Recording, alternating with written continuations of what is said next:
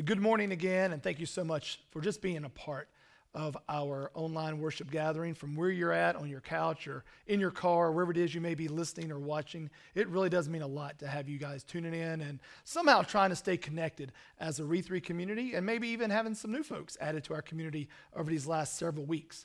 Well, if you guys tuned in last week, you know that we kicked off a brand new series we're simply entitling Victorious. You know, we talked about how too many times as believers, as Christians, we walk around with our heads down like we are the ones that have already been defeated. Or we feel like that this battle that we face, and we all face battles. There's always these fights that are ongoing every single day, that for whatever reason we feel like we're in this battle for our life and that we're fighting for this victory that may never come.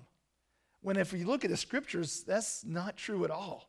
Because the scriptures tell us that if we're not fighting for a victory, we're actually fighting from a victory. The minute Jesus was resurrected, the second he was resurrected, victory is ours. The battle has been won. But so why do we walk around feeling like this battle is beating us down? It's because we walk around fighting this battle, believing that we're fighting a battle of flesh and blood. That this battle is against our spouse, or this battle is against our landlord, or against our boss. When it's none of those things. Our battle is not against the flesh and blood. And in fact, Paul wrote an entire letter that addressed the situations. He wrote it to the church of Ephesus, and that region was not a Christian region. And the Christians there at the church of Ephesus felt discouraged.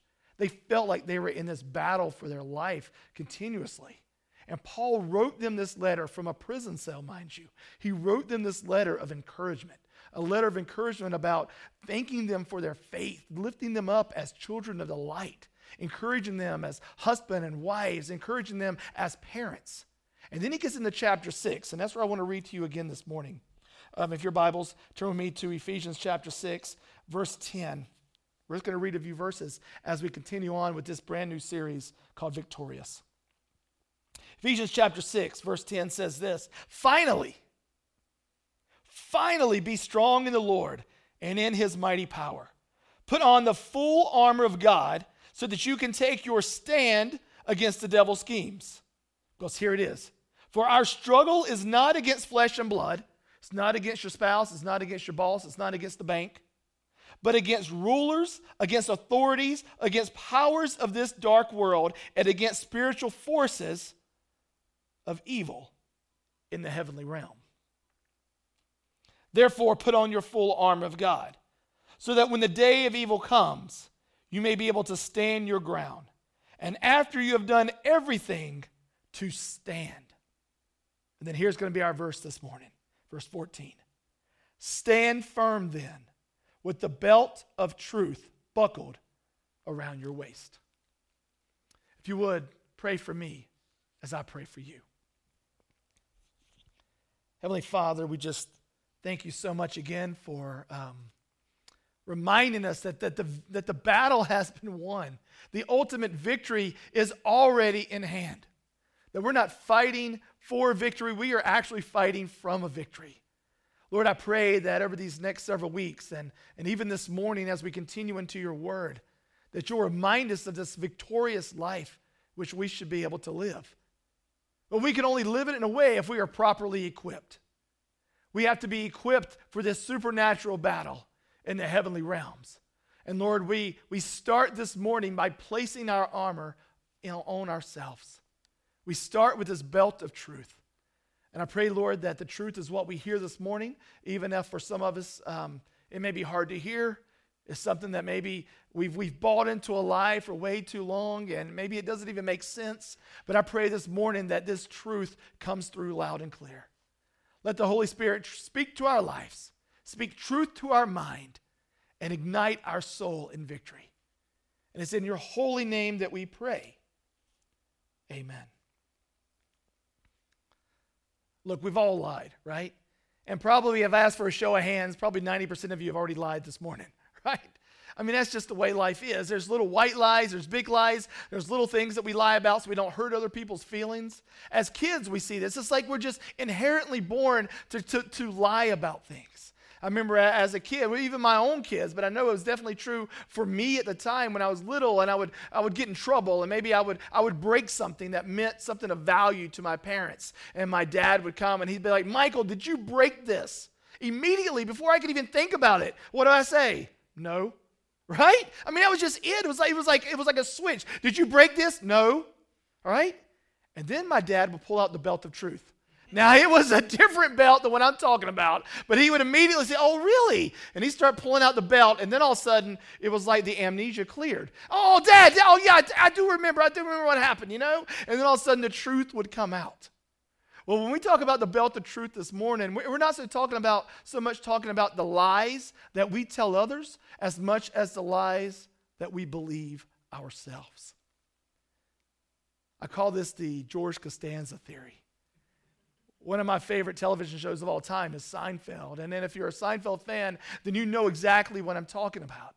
Jerry has got himself in a situation where he's having to take a lie detector to prove to his girlfriend he's telling the truth about something, when really he's lying. And so what does he do? He sits down with the one person who he knows lies better than anybody, his best friend George. And so he's asking George, how do you do it? How do you lie? All the, going on and on. And George looks at him and he says, Jerry, and he says this, it's not a lie if you believe it. And Jerry just looks at him like a light bulb went off, like, of course, that makes perfect sense. It's not a lie if you really believe it. But here's the thing. We walk around believing lies and we live our lives in a way, but it's not the truth because we're living them a lie. We've bought into a lie. We really believe this lie. And here's the thing. A lie believed as truth will affect your life as if it were true. I want you to hear that again. Always, a lie that is believed as truth will always affect your life as though it were true. Now, Jesus, he doesn't pull any punches. And when Jesus, his short time here on this earth and his short 3 or 4 year ministry shared a lot about truth.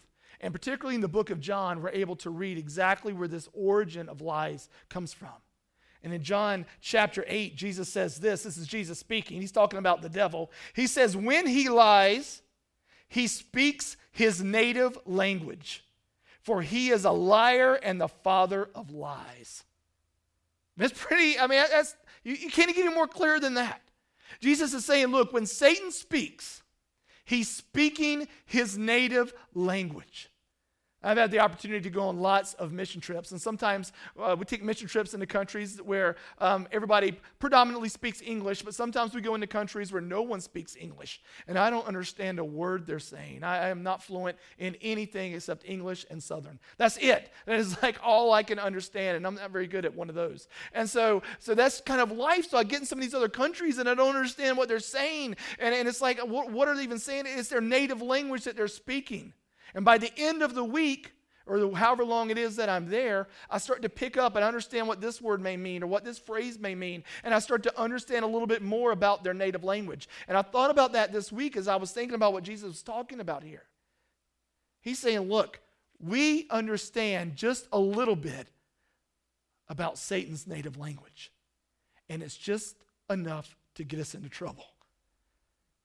So I've been in those countries, and I think I understand the language better than I do, and I'll start trying to talk, and they just look at me like what are you?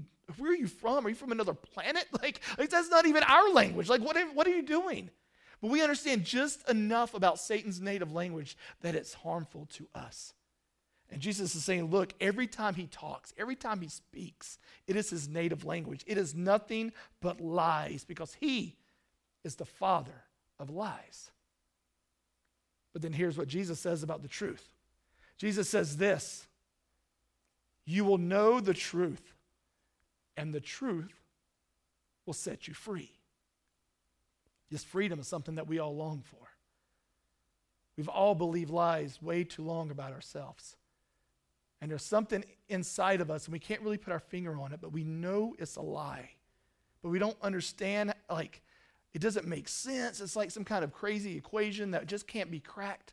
And so we end up just saying, you know what, I can't explain it. I think it's a lie. I believe it's a lie. It goes against what I feel in the deepest parts of my soul. I just want to be free from it, but I just can't break free. That's the lies that we've bought into. It's the lies that we've believed about ourselves. Because see, the devil, this father of lies, when he shares these lies with us, when he whispers these lies into our soul, they're going into our mind. The devil does nothing but plays mind games with us. And he plays mind games in two different ways. The first way is this: the enemy, Satan, always imitates God. Always. You think about Jesus when he was being tempted. What did he do? He kept showing up and quoting verses and taking them out of context, trying to imitate God and trying to tempt Jesus to do something that was totally apart from the will of God. Paul writes to the church of Corinthians, he says, "And no wonder, for Satan himself masquerades as an angel of the light." That masquerade, he puts on a mask. It's not who he really is, but he masquerades. He acts like he's an angel of the light because he wants to imitate God just enough that we'll follow him and not the real God. So not only does Satan imitate God, he also deceives. That's the other part of the mind game. He continues writing in 2 Corinthians, Paul says this, "But I am afraid that just as Eve was deceived by the serpent's cunning, your minds may somehow be led astray from your sincere and pure devotion to Christ." This is Paul writing a warning to the church of Corinth saying, look, don't be deceived by these mind games. You have an enemy that is trying his best to imitate God, and all he wants to do is deceive you just enough to get you off course. And Paul goes all the way back and he brings up Eve. He says, remember what happened to her? Remember the things that she believed. We understand now, and we can look at her life and we can read the stories and we understand that she believed a lie. Was the exact same author of that lie as who's speaking to you right now. The book of James talks about our mind this way. He says we are double-minded. And he says a double-minded person is unstable. You think about somebody in your life that you would label unstable, right? Why are they unstable? It's probably because there's times when you're around them and they're perfectly fine. They're calm, their temperament is good, they're patient, they're happy, everything is great. And then the next time you're around them, or maybe the littlest thing just kind of sets them off and they just explode. And you're like, and you literally, when you approach them, you don't know who you're going to get. That is an unstable person because they are double-minded. See, here's the thing about Satan, the author of lies. He doesn't want your whole mind. He doesn't want my whole mind. All he wants to do is build a partition right down the middle of it. He'll let God have all he wants on one half. Just give Satan the other. So that's why we're able to come to church on Sundays and worship God and sing worship music. We're able to wake up in the mornings and read our Bible and go to Bible studies and memorize scripture and listen to K-Love or whatever it is on our radio and listen to these worship songs throughout the day. But then all of a sudden we find ourselves in addictions or find ourselves saying things or treating people ways or doing things that we know we shouldn't do. And all of a sudden we're like, who am I, right? Like this morning I was singing praises to God, and all of a sudden tonight when everybody's going to bed, I'm like looking at things on the internet that I shouldn't be looking at. Like that is a double-minded person because Satan doesn't care if you worship God. He doesn't care if you read your Bible. He doesn't care if you sing worship songs as long as he has that partition in your brain, in your mind, so he can have his little part. Because as long as he has a little bit of you, he has all of you. So how do we break it? How do we get past these mind games? How do we shake our mind free of these lies? It takes a renewing of our mind. We have to be able to renew our mind and even renew it daily. So how do we do it? 3 ways. 3 ways to renew our mind. Number 1, we have to recognize the enemy's lies. We have to recognize the enemy's lies. Proverbs 14:12 says this, "There is a way that seems right to a man, but in the end it leads to death." There's a way that seems right to man, but in the end it leads to death. There's been a lot of good people whose lives have ended tragically because they followed the wrong path. They thought they were going the right way. They were deceived. They were following an imitation God, and it led them to death. So the first thing we have to do is we have to recognize the enemy's lies. And one of the things that he does, maybe the first thing that the enemy wants to do, is he wants us to believe lies about ourselves. Lies such as this: my worth is determined by what I do and what others think of me.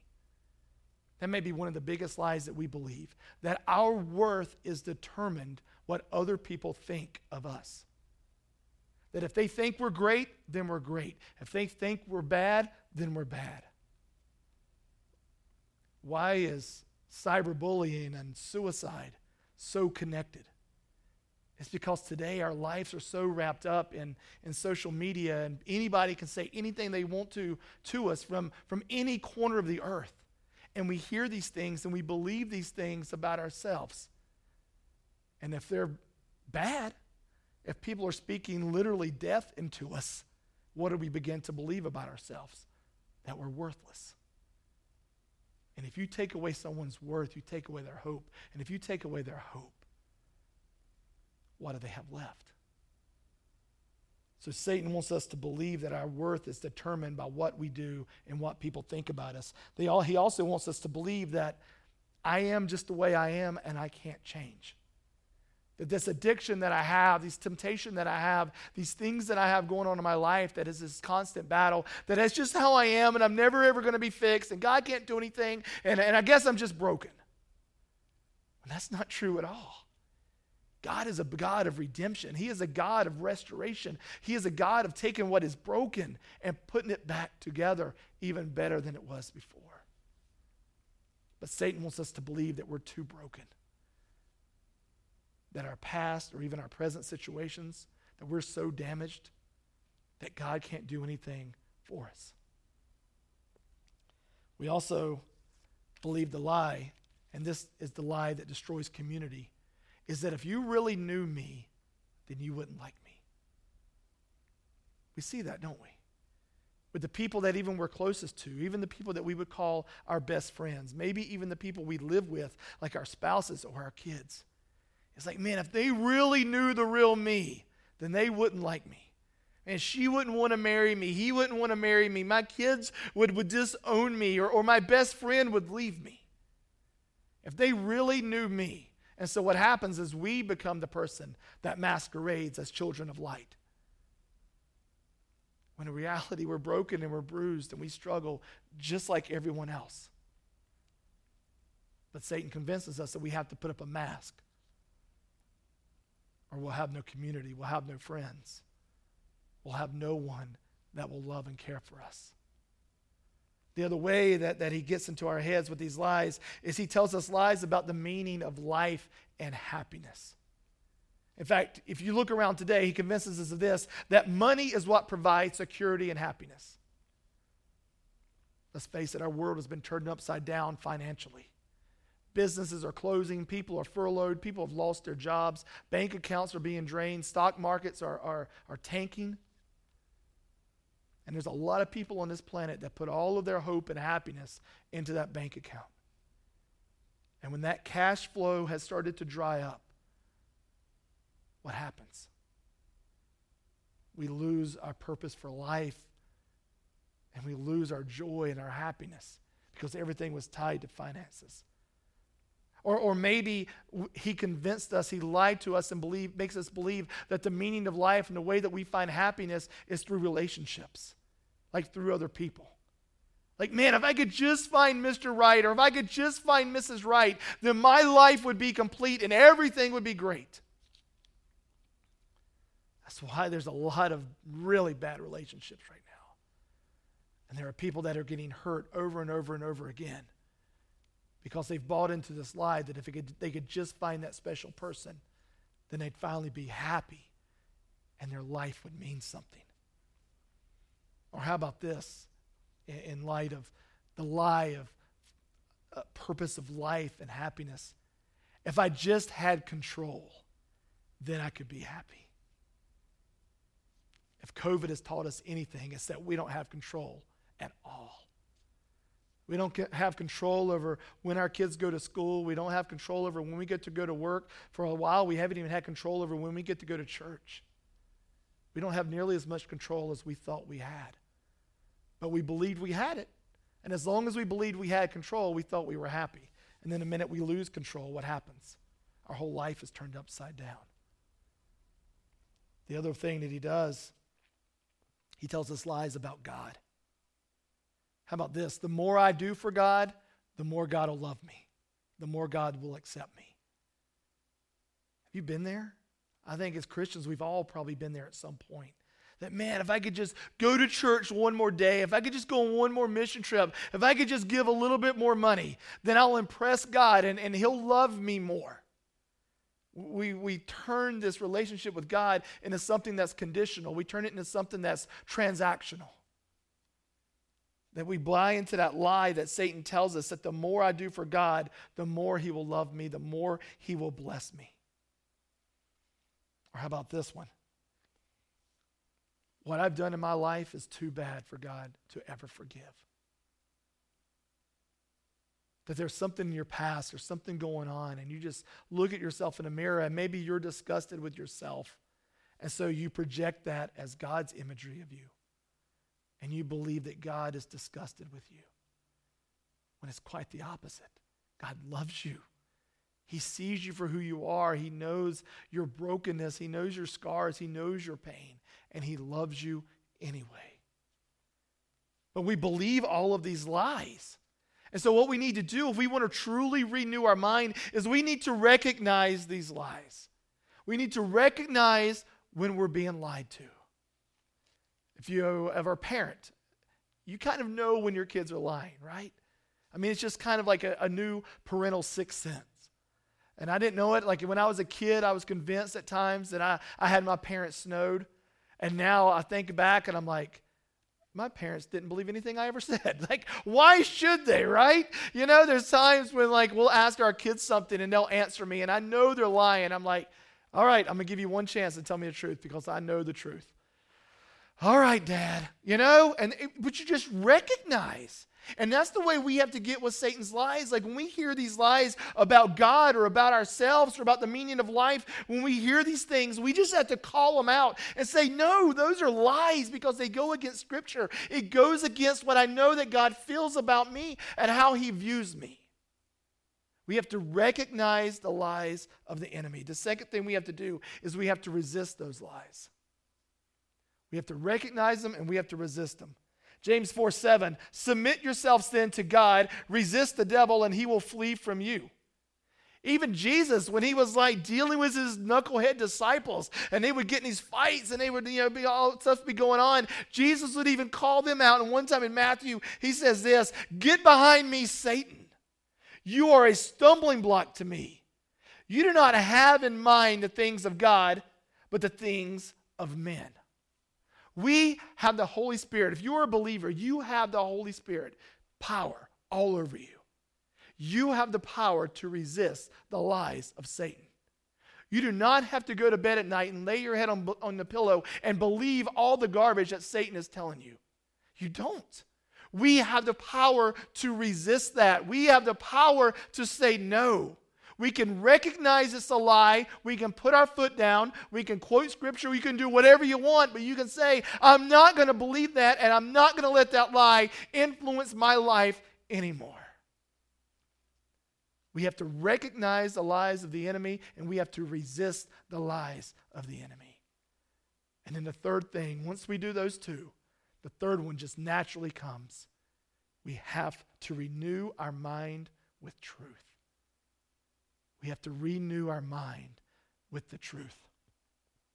Romans says this, do not conform any longer to the pattern of this world, but be transformed by the renewing of your mind.